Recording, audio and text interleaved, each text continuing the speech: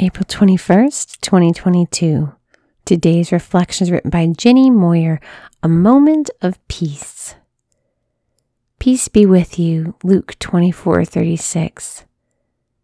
It may sound strange, but my most peaceful moments happen in my car. I'm talking about the tiny windows of time I have when I arrive early to pick up my sons from school or practice. I park and put my head back and close my eyes. It's quiet with the sounds outside dim and muffled.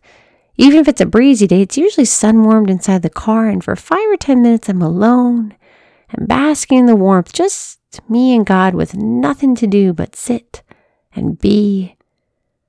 I love those moments because they're accidental. I don't approach them with expectations.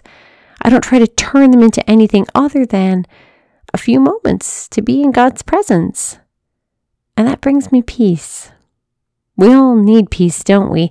Life moves fast, both on a micro and macro level, and worries press in from all sides.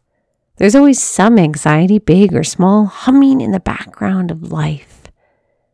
That's why Jesus' words are some of the most beautiful I know. Peace be with you, he tells his disciples.